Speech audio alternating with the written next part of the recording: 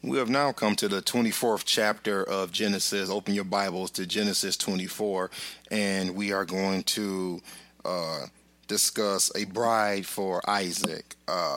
In the last chapter, Sarah passed away and was buried by her husband Abraham. Now it is time for Isaac, their son, who the Lord promised him to have. It's time for him to get a bride.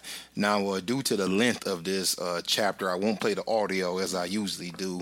We will just read along. And we start out by looking at how old Abraham was and how he was blessed. Verse 1 says, "Now Abraham was old and advanced in age, and the Lord had blessed Abraham in every way." So this gives you a little bit, it gives us, I should say, a little insight on Abraham, who is the father of Isaac. Now, Abraham makes his servant swear her oath. Notice verses 2 through 4.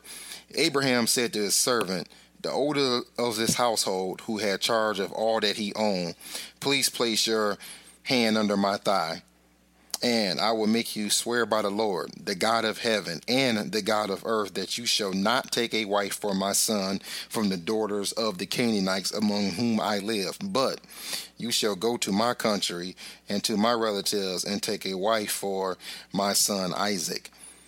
Now, the put the hand under the thigh, that was a tradition that they had in those days, which was almost equivalent to saying you swear or shaking someone's hand. That was what they did when you were swearing an oath to someone. And as we see here, Abraham has said to his servant,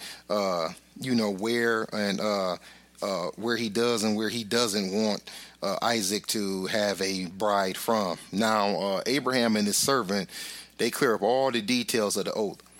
Verses 5 through 14, and they read, "And the servant said to him being Abraham, suppose the woman will not be willing to follow me to this land. Should I take your son back to the land from where you came?" Then Abraham said to him, "Beware lest you take my son back there." So we see Abraham does not want his son to go back to his land.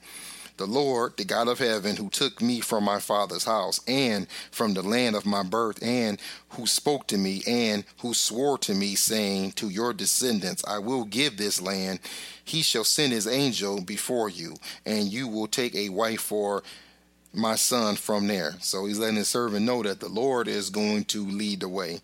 "But if the woman is not willing to follow you, then you will be free from my oath. Only do not take my son back there." So the servant placed his hand under the thigh of Abraham, his master, and swore to him concerning this matter. Then the servant took 10 camels from the camels of his master and set out with a variety of good things of his master's in his hand. And he arose and went to Mesopotamia, to the city of Nahor. And he made the camels kneel down outside the city by the well of water at evening time, the time when women go out to draw water. And he said, this is the servant speaking, "O Lord, the God of my master Abraham, please grant me success today and show loving kindness to my master Abraham. Behold, I am standing by the spring, and the daughters of the men of the city are coming out to draw water. Now, may it be that the girl to whom I say, 'Please let down your jar so that I may drink,' and who answers, 'Drink, and I will water your camels also,' may she be the one whom thou hast appointed for thy servant Isaac. And by this I shall know that thou hast shown loving kindness to my master." Now, the servant leaves Abraham after he swears. He's on his way, and now he is praying and asking the Lord to make it clear to him who it is that he is to take for Isaac. Because you have to understand, there's lots of women in this area. They're all coming out to water, and he doesn't know who it is, and he doesn't want to pick the right one. So he inquires of the Lord in prayer, "Lord, show me who she shall be." Now, Abraham's servant thinks he has found a bride for Isaac.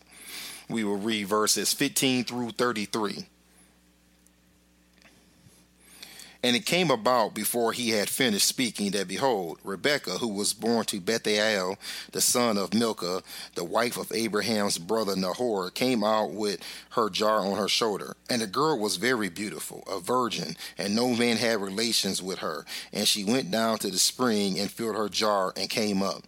Then the servant ran to meet her and said, Please let me drink a little water from your jar. She said, Drink, my lord. And she quickly lowered her jar to her hand and gave him a drink.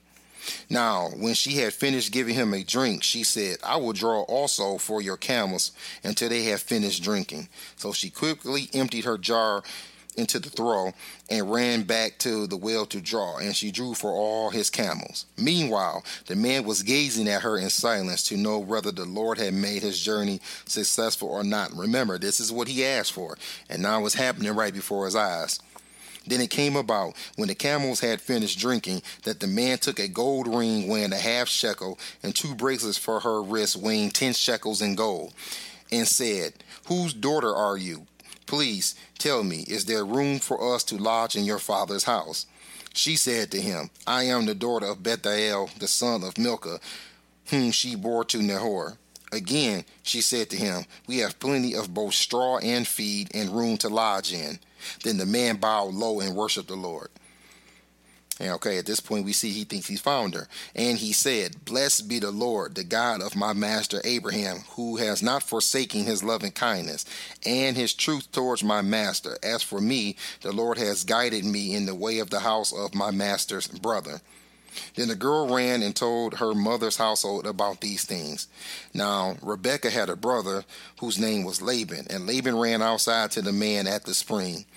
And it came about that when he saw the ring, he being Laban, and the bracelets on his sister's wrist, and when he heard the words of Rebekah his sister, saying, This is what the man said to me, he went to the man, and behold, he was standing by the camels at the spring. And he said, Come in, blessed of the Lord. Why do you stand outside, since I have prepared the house and a place for the camels? So the man entered the house. Then Laban unloaded the camels, and he gave straw and feed to the camels, and water to wash his feet and the feet of the men who were with him. But when food was set before him to eat, he said, he being the servant, I will not eat until I have told my business. And he said, Speak on.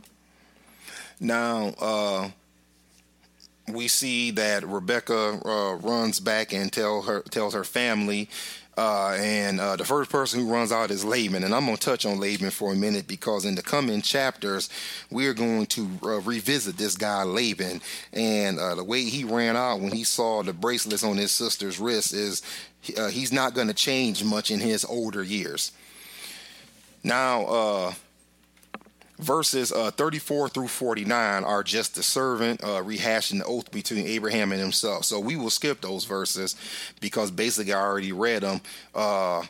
He's just basically telling Rebekah's family almost word for word what went on between he and Abraham, about how he swore to find a wife for Isaac, and how he prayed to the Lord and said to the Lord, Lord, let these things happen. These things being the woman who will give me water and offer to water my camels. So basically, the servant is just rehashing all of this to Rebekah's family. So verses 34 through 49, we basically already went through that. So we will skip ahead. Rebekah's family agrees to let her go and marry Isaac.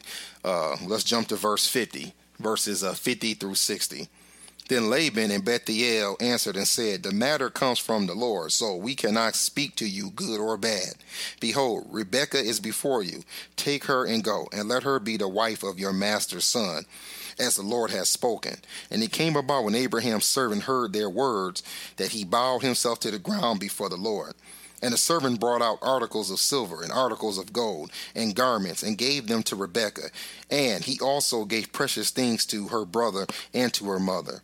Then he and the men who were with him ate and drank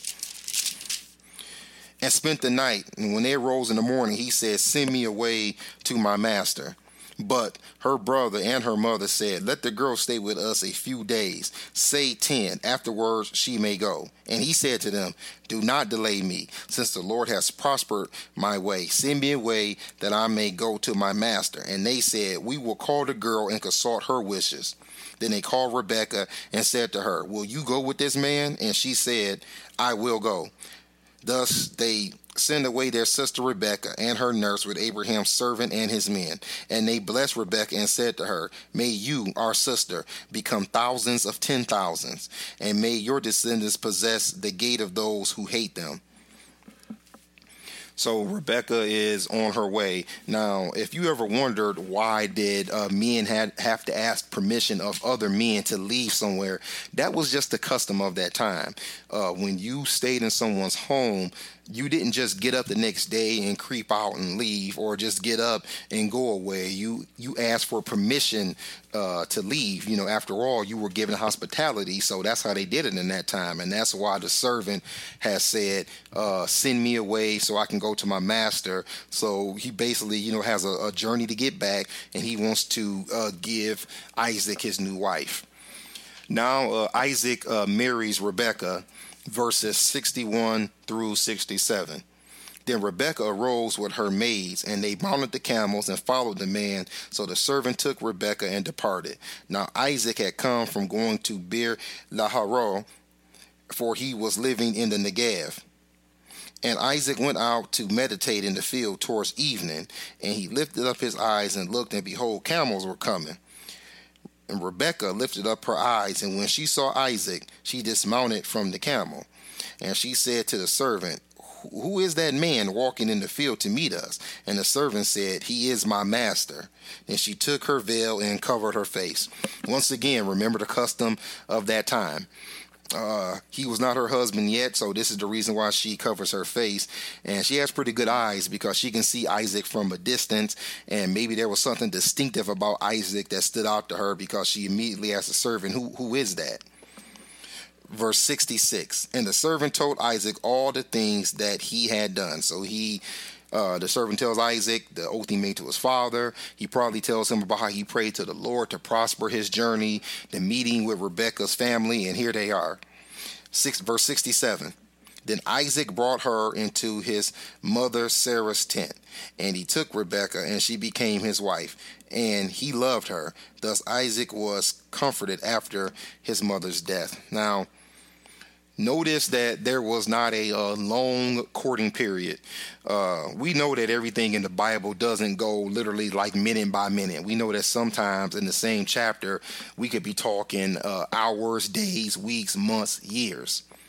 I don't think that's the case here. I believe that in this time, according to the way Scripture lays things out, that when a man was given a woman, she was his wife. Like, they were married right on the spot. They consummated the marriage, which is the way that the Lord has us basically sign, if you will, the marriage license back in that time, and that was that. Isaac took Rebekah to his mother's tent, which is probably now going to be their tent, and Rebekah is now his wife. And that's how it was back in that time, just like that. There was no, well, let's get to know each other for 6 months, let's work on this, let's live together for a minute. No, when a man received a woman, when a woman received a man, they were husband and wife right from the very jump. All right, that brings us to the end of Genesis 24. That's all for now. God bless. This is who I am. This is what I do. I spread the gospel. Share the good news. This is who I am. This is what I do. I spread the gospel. Share the good news. Lord, you knew me long before I was here. Shaped my destiny. Had a plan for